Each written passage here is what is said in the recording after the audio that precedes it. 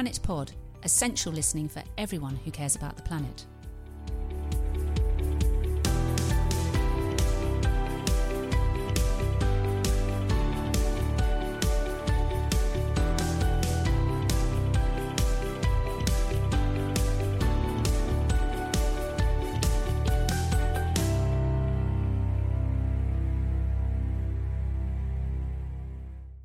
You're listening to Planet Pod with me, Amanda Carpenter, and I'm really excited to have our guests in the studio today because we have two representatives from Extinction Rebellion who have brought with them the excitement of the street and XR badges, but also a real insider's insight into what's happening in our capital at the moment and in capitals across the world, because as listeners know, Extinction Rebellion have been staging a mass protest in central London. We're actually recording this while the protest is going on, and hopefully by the time it comes out, the protest will still be going on. So we're feeling that this is a particularly topical issue to be discussing today. I'm delighted to introduce our guests today. We have two different voices within the XR movement, and it's very exciting because we're going to be getting an insider's view as to what is actually going on out there on the streets at the moment. I'm pleased to invite Steve Shaw, who runs an organisation called Power for People, which is an NGO campaigning around climate justice and climate campaigning, and he's going to tell us all about that in a minute. And Marijn van der Geer. Now, I've had to practice that, as you can tell. And Marijn has been involved with XR from the very beginning. Almost exactly a year ago, we were in an incredibly noisy pub on the Strand talking to Roger and Gail, and Marijn helped us make that happen. So both of you, welcome and thank you. Thank you. Let's talk a little bit about what's happening at the moment. Let's talk about what's going on on the streets and the difference between this uprising, this rebellion, and the one that we had a year ago, which was, while it was quite impactful, was a lot smaller, I think. Is that fair to say? Mm-hmm. Well, I suppose it depends which one you're talking about, because obviously, just before we first met, back in that pub on Fleet Street, we had the declaration on the 31st of October 2018 first, where, you know, we thought about 20 people would show up, and there were easily 1,000 people then. So that already sort of, you know, was beyond our wildest dreams. Then we had the 5 Bridges in November, which again was much bigger than we'd ever expected.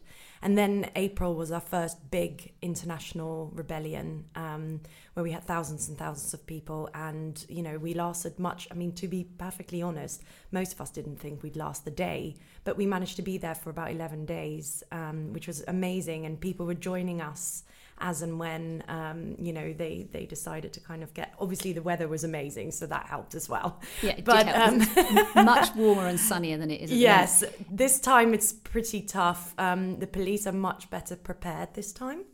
They obviously had a very tough time because the media were extremely critical of how they dealt with us in April, which I think is a shame, because I think they were extremely respectful most of the time. There were very few incidents. Obviously, there were some incidents, but, you know, not sort of on the scale of you know, more aggressive protests at all.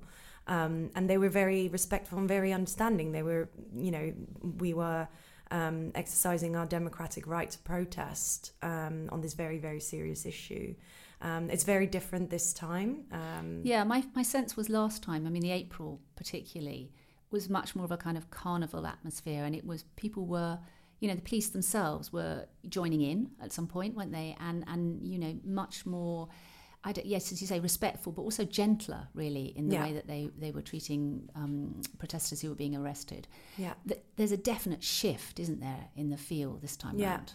It's very interesting, because when you're speaking to the police now, I don't know, obviously, the insider story on this, but in April there were a lot more police officers who were actually very worried about the climate emergency. Whereas now it seems to be most of the officers you speak to don't really believe in it and don't really care about it. I don't know whether that's true, whether they've been told to say that, or I don't know whether they've vetted like climate change denier officers. I'm not sure what's happened, but it's very different. That's a really interesting idea, that they might have selected people who were less empathetic. I don't know if that's true, but it feels a bit like that. Yeah, I suspect it's probably a more question of they're following orders and they're doing what they have to do. Steve, were you involved last time? Were you involved in April? Not heavily. I went along. I went along to the Marble Arch site. And it was my first encounter face-to-face with the movement. I'd obviously heard how amazing it was, but I was really taken aback by how well organised it was, how friendly and how warm the atmosphere was. Things like it was so clean and tidy. There was a lot of people, say thousands of people at Marble Arch. Not even a whiff of any kind of cannabis, let alone any other drugs at all. No alcohol in sight either. These kind of things I was just so impressed. And then obviously just the amount of people as well. And I, at that point, was kind of fortunate. Well, actually a friend kind of grabbed me and said, look, you've got to talk to Sarah Lunnan, who's she's in the political organising circle.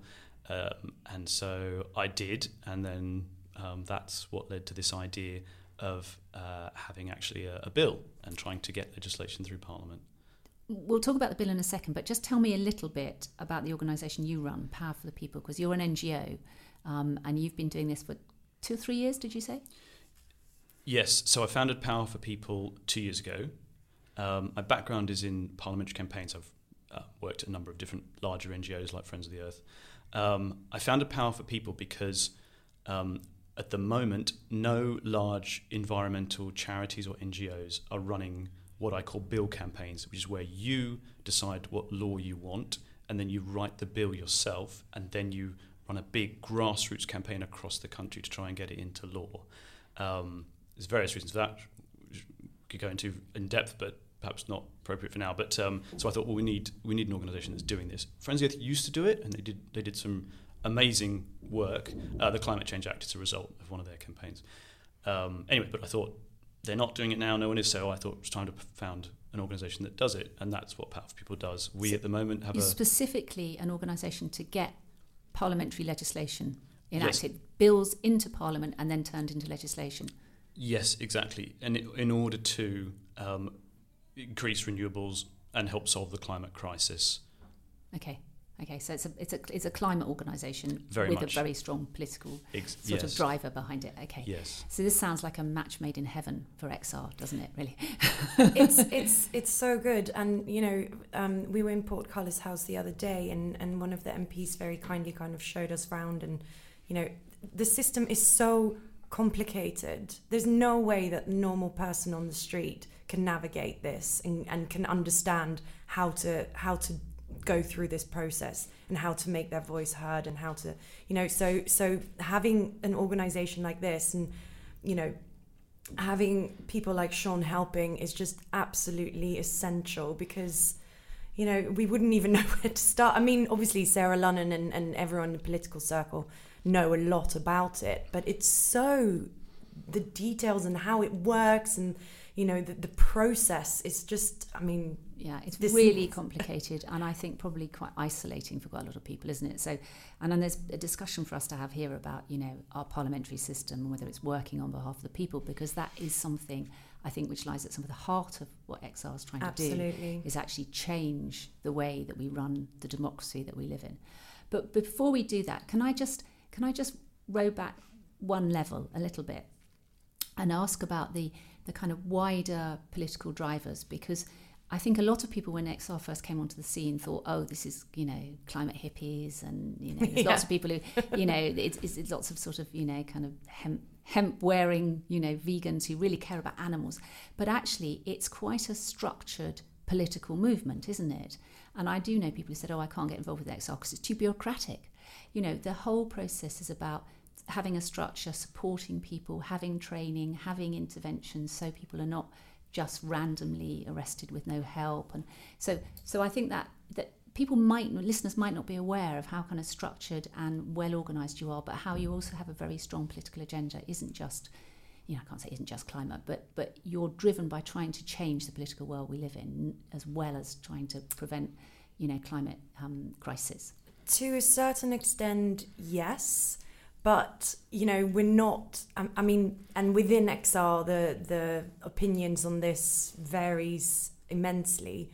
But I wouldn't say we're sort of radical, that we want to bring down government and take over in total anarchy. That's not what we're here for. We're just identifying that there is a problem, that the current system is overly complicated, it's unrepresentative, it's not fair, it's not accessible.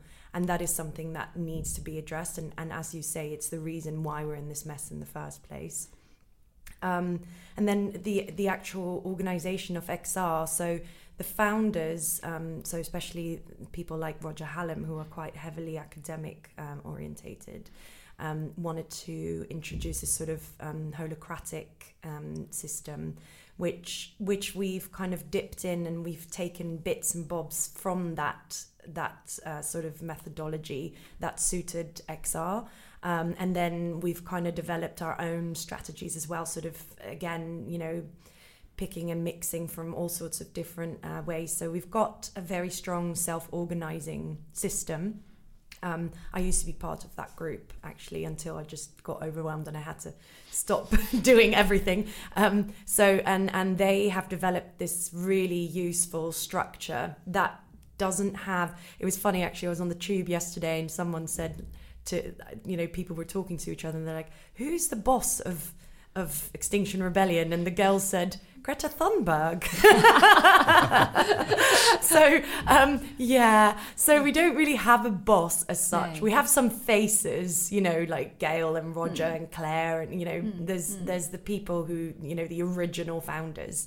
But it's very much works in circles. So, your working group, and then you report to your wider circle, which reports to a wider circle, to a wider circle.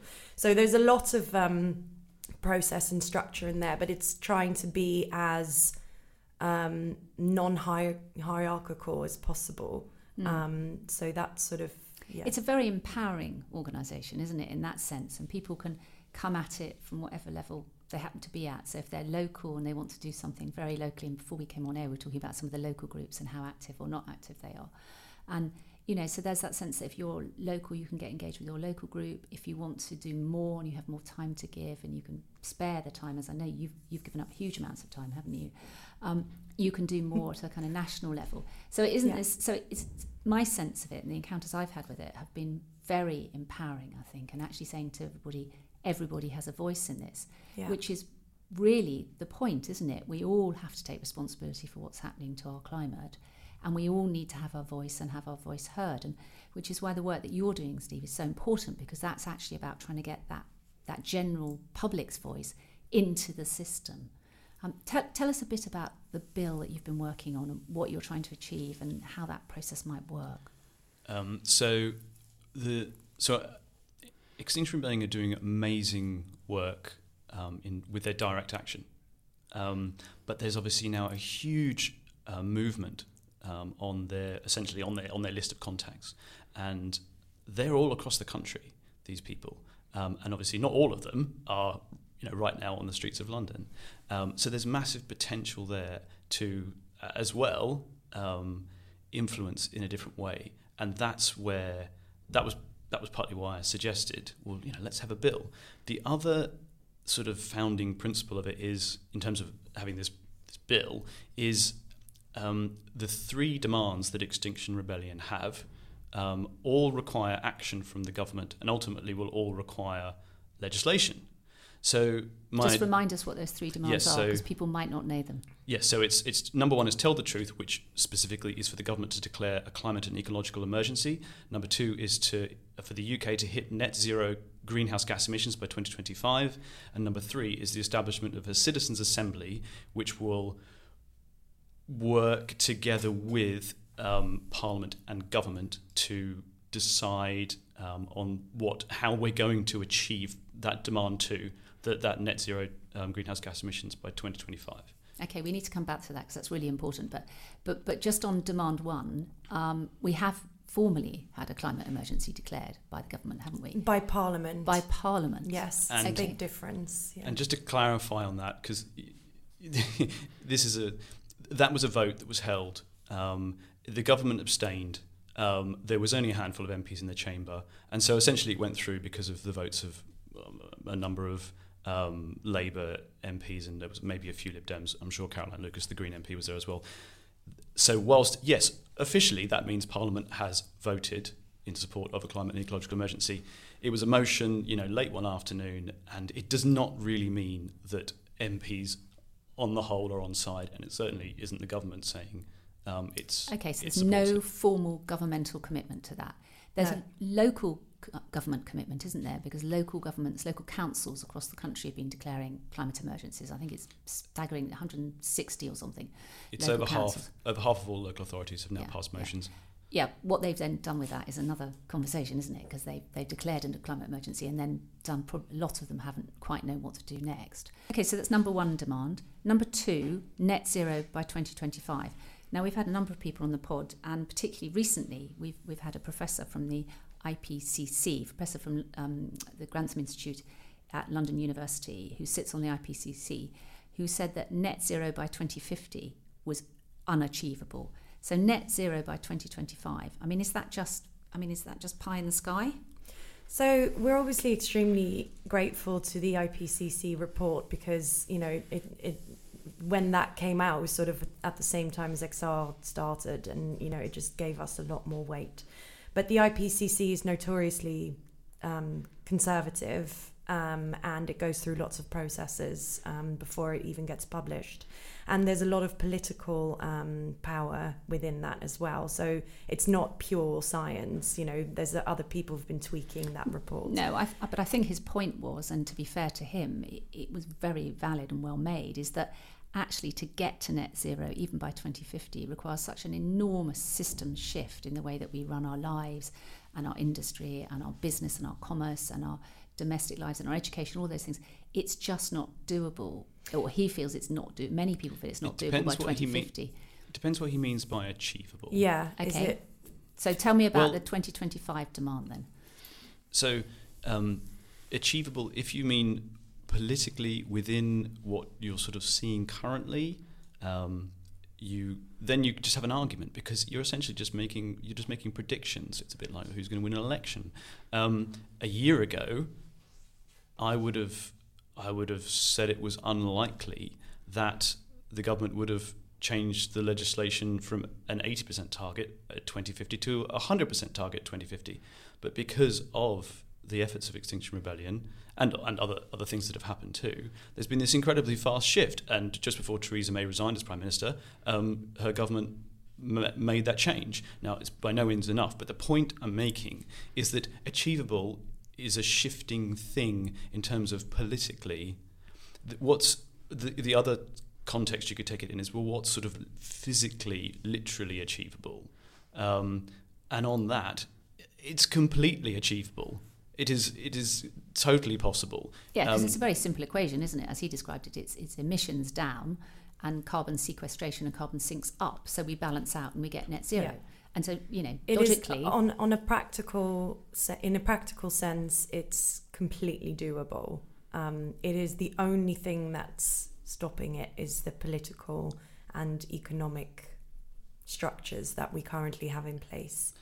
So it's really a question of, are we happy to carry on this way, risking literally millions of lives, because we don't want to give up our lifestyles as they are now, and our government isn't brave enough to make these very, very difficult decisions, which are no doubt going to be extremely unpopular with the general public. Or, are we going to do something about it and hope that we can save some lives, human and animal lives, because I think as well what people forget is that the concept of extinction isn't sort of boom, we're all gone. Extinction is extremely slow and painful. It's starving. It's suffering. It's this is something that you wouldn't want to put anyone or anything through ever. And I think if there's any, every single year that we continue the way we are going now is going to mean suffering, starvation, death. And, by saying 2050, you're just not taking that seriously. And you are actually saying that you are okay with putting millions of people through that. And that's completely unacceptable. And it isn't just that far extreme of extinction and death and starvation. It's actually some of those other experiences that we'll all have on that path, isn't it? So it's increased temperature, which makes life very difficult and uncomfortable. It causes undue levels of stress to young and old alike. It's, rising seawaters. It's inaccessibility of food and lack of availability of food. So prices rise, so people experience greater degrees of poverty. So there's all sorts of stages that we go through as a population before we get to the final extinction. Absolutely. So 2025 is a demand and a target because it's about focusing people's attention and saying, we need to do something now. We are at climate crisis. We are we are at tipping point. How about demand 3? Citizens' assemblies. So the reason why I started the Citizens Assembly Working Group together with Keith Garrett from the Sortition Foundation is because no one knew what a Citizens Assembly was. So that was kind of our first thing. And basically, for the issues that need to be decided on, we need to be able to think long term. And it needs to go beyond party politics. We can't say, oh, we don't like that plan because the Conservatives came up with it, or we don't want that plan because it's Labour or whatever. It needs to be issue focused and decided by the people who at the end of the day are going to be affected by it and who are going to have to start making compromises in their everyday lives. So that was the reason why the third demand is the Citizens Assembly. And just very quickly explain how a Citizens Assembly works, because I think lots of people will not have had an opportunity to encounter that. And it comes back to my point earlier on, which is this, you actually do want to change the way we run our politics. Yes. And, you're not suggesting that you're all going to stand for Parliament, though I think that in itself might be a good thing, but that's another conversation. But you actually want to change the way we operate our daily lives, which is politics big P and politics small p. So, and citizens' assemblies are part of that process, aren't they? So how do they actually work? So a citizens' assembly, in the sense that we really want it as XR, would be commissioned by the government, and it would be a national citizens' assembly. So what that means is that there would be a tender process, so that companies who are used to running these sorts of processes, because it's not a new thing. Citizens' assemblies are already happening, and there's incredible people who have lots of experience in running them very, very successfully. So, they would be able to apply for the job, so to speak. And they would quite be formal then. Yeah. So, they would be the independent organisation who would run the whole process. So it would be commissioned by government, which is good as well, because obviously if government have paid for it, they're going to want to actually use what's come out of it, because otherwise they've paid for nothing. So that's also a good way of doing it. So, and then people are randomly selected. So it's a little bit like how you're selected for jury service, except that there will be, what they call stratification of the sample. So it basically means that the company who's going to be running it will make sure that there's properly represented sample. So you get a real cross-section of society as part of that process. Yeah. Okay. Well, Steve, in that case, why do we need that third demand in your bill? Because that sounds like, in a way, that sounds like a bit of bureaucratic process. We just need to say, government, this is a good idea, issue a tender, people will bid, and the assemblies will get on with the job. It's the reason why you campaign for legislation rather than just rely on the government saying, okay, we'll do it in any context. So by passing a law that says there's a duty on the government to establish that citizens' assembly process, that ensures that they'll do it, unlike if they just make a promise, because then they might say, yeah, we'll do it, but then they take time and then you're chasing them and then they say, yeah, it's busy now, or maybe in 6 months' time. No, you can take...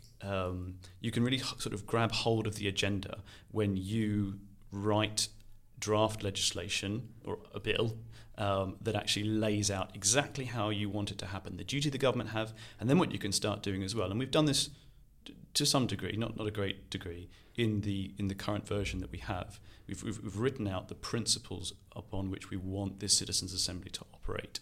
Realistically, Steve, how close are you to getting this to a point where it could go forward as a bill and become legislation?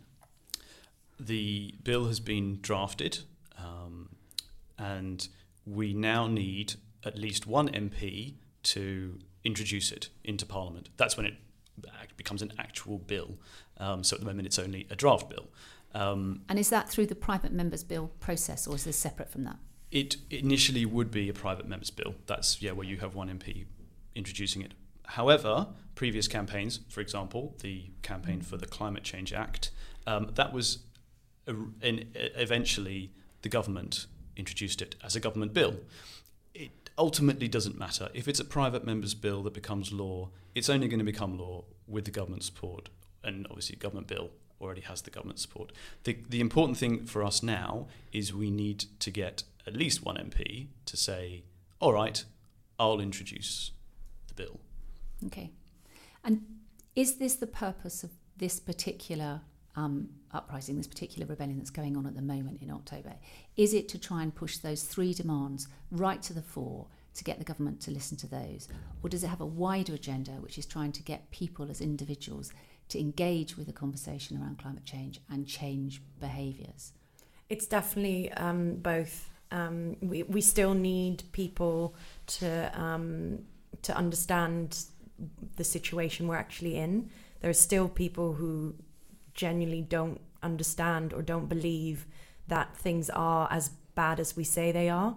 But then obviously at the same time, we also need government to take action. So it's very much both of those things. Yeah. And government action, I mean, we've already got, I know we haven't declared a climate emergency, but we've got the Climate Change Act. People tell me that good things are coming out of the government's environment bill, whether that will ever materialise post-Brexit, if we ever get to a post-Brexit. There's activities around supporting non-fossil fuels, there's support for renewables, there's some financial support for, do we really need it?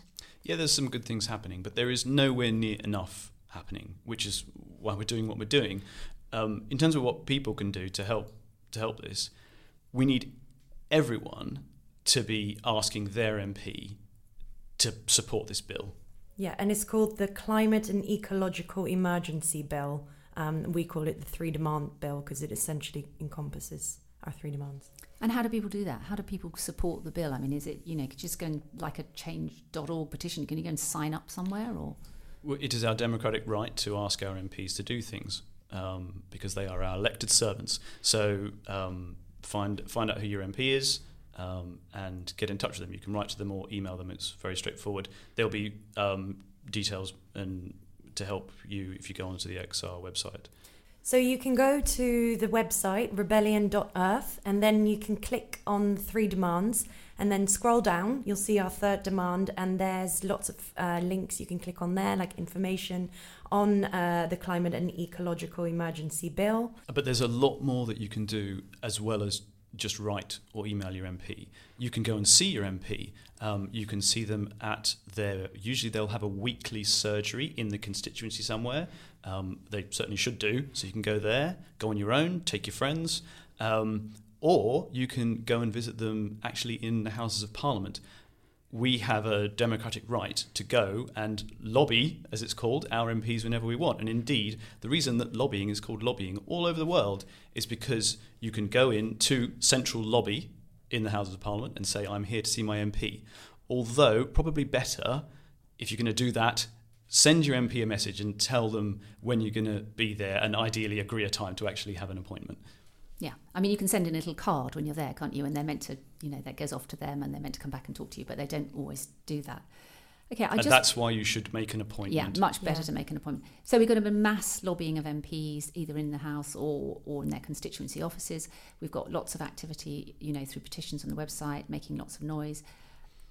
We can't finish this conversation without dealing with some of the detractors. Now, there are a lot of people who are saying that, quite apart from what our esteemed Prime Minister has said about Extinction Rebellion members, and I'm not going to dignify his comment by repeating it here.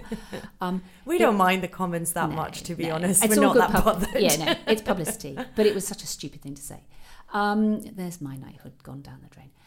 But let's talk about people who don't agree. Let's talk about people who think that you are making it difficult for them to get to work, that actually really your voice would be much, but you've made your point now, time to go home, much better off just doing that, writing to MPs and going through formal processes. Why do we need mass occupation on the streets? Well, the first thing I just want to say about these comments by Boris Johnson is that it just highlights the kind of government that we have at the moment. His job is literally to look after us. He is our prime minister. And he just insulted, thousands of his citizens. He hasn't read that bit of the job description. No, I don't think he has. And it's just ridiculous. He cannot sit there in his position and insult people like that. I mean, we don't care. We're thick-skinned enough. But he's not doing his job. But that comes from a misunderstanding of two things, doesn't it? One, how important this stuff is to all of us, not just personally, but because we care about the planet that we live in and our children and grandchildren. Yeah. And the other is not really bothering to get his head around the facts. So it's not just understanding the emotion and the fact that we care, it's that there are some facts driving what you're saying. There are facts driving the climate change debate, and there are facts behind the fact that we need to reduce to 1.5 degrees above pre-industrial levels, and even less if we can manage it. So there's a scientific evidential base for this, yes. And he's not understanding that either. And not only that, I keep taking over, but also, for example, on Monday, the Department for Business, Energy and Industrial Strategy, which actually used to have climate change in its title and they just scrapped it, they actually gave permission for 2 more fossil fuel power plants to be opened in North Yorkshire, even though, the officials have been saying you cannot do it. We will go over the legal amount of CO2 that we'll be emitting. And that's just been fundamentally ignored. So it's not just that the government doesn't get it, or that someone like Boris Johnson doesn't get it. They're actually doing more to make the situation worse. And what was awful about this silly BEIS department is that then the next day they brought out this tweet with this video about all the amazing things they're doing, and it's just complete nonsense. Well, some greenwashing. But what about the person in the street? So somebody who, is trying to get to work, their bus has been rerouted, there's, it's raining, and they're going, oh, here they go again. They're costing money, thousands of policemen having to do overtime. They'd be better off staying at home writing letters. What do you say to those people? Well, some people might think that, but it's absolutely clear that the vast majority of people are deeply concerned and worried about the climate and ecological crisis that we've got. There was a few weeks back, the Mori poll done by the Evening Standard. It's 85% of the public. They're concerned or very concerned, I mean, you're never going to convince absolutely everyone. It's not really, it's neither here nor there, understandably. But people are getting it. It's not very difficult to get. And they're really worried. And you think that's justification for the more extreme actions? So because people, blocking airports, preventing planes from taking off, or gluing themselves to buildings or bits of public transport. I mean, we wouldn't be doing any of this if the situation was okay, if things were already happening, if the government was already taking action.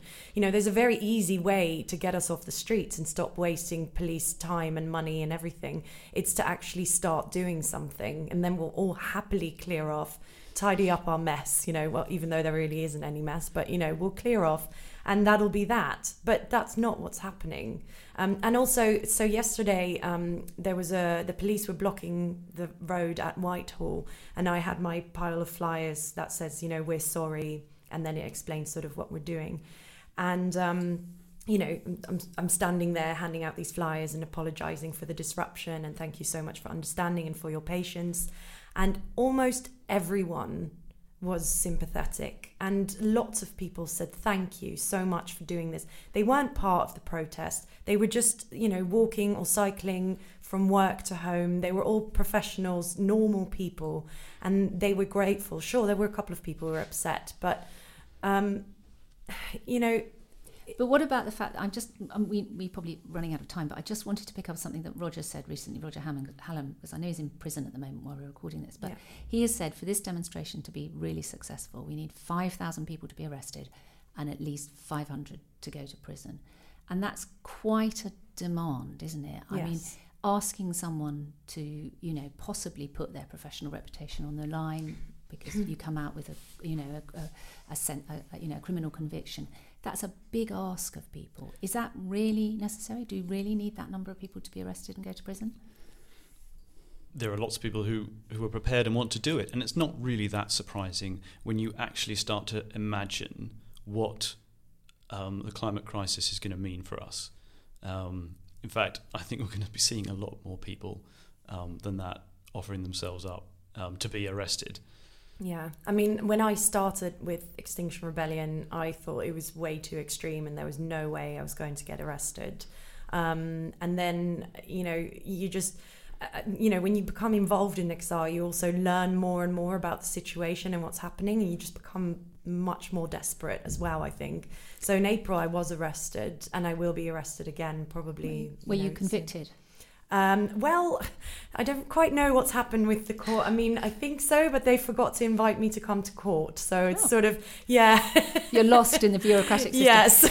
And I want to pick up on that, because what really strikes me about XR is that if you put yourself forward into that situation, there's an enormous amount of support. Yes. So there's a little bit about, like, the suffragettes. You know, here we are 100 years on and there are people being arrested. And the support mechanism with not just legal observers, lawyers for XR, but actually people who will be there, you know, who do practical stuff like take care of your phone for you and make sure your relatives know and turn up outside the police station with something to eat. And, you know, there's a real structure. And I suppose that goes back to my point about it being quite bureaucratic.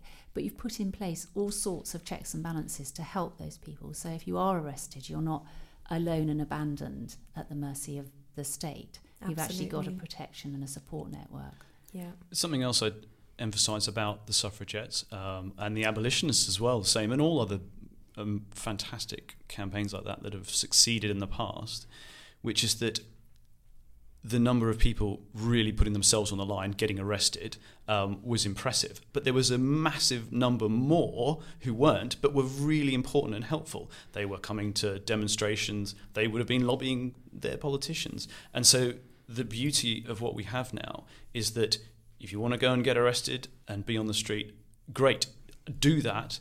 And if for whatever reason that's not for you, you're still a part of the movement and you can lobby your MP to support this bill. You can also be on the street and not get arrested. Yeah. You know, just being part of the protest doesn't necessarily mean... There's lots of routes Absolutely. in. There's lots of routes in. We could talk about this all day. Oh, and yes. We haven't even talked about and I wanted to share my fantastic experience I had of a citizens' assembly actually within Parliament in the Jubilee Room, but I'll keep that for another day. It was amazing. Thank you both so much. It's been fantastic to hear from the front line, and good luck with the rest of this particular rebellion, and I suspect with the ones that are coming afterwards. Yes. Thanks. Thank you so much for having us. Thank you. Planet Pod is brought to you by Achill Management. My thanks to our producer, Jim Hayward, and our researcher, Beth Palmer. And to you, our listeners. Without you, we'd be very lonely. You can follow us on Twitter and Instagram at planet_pod, or visit our website. Please get in touch. We'd love to hear from you with ideas for future programmes. Thanks for listening.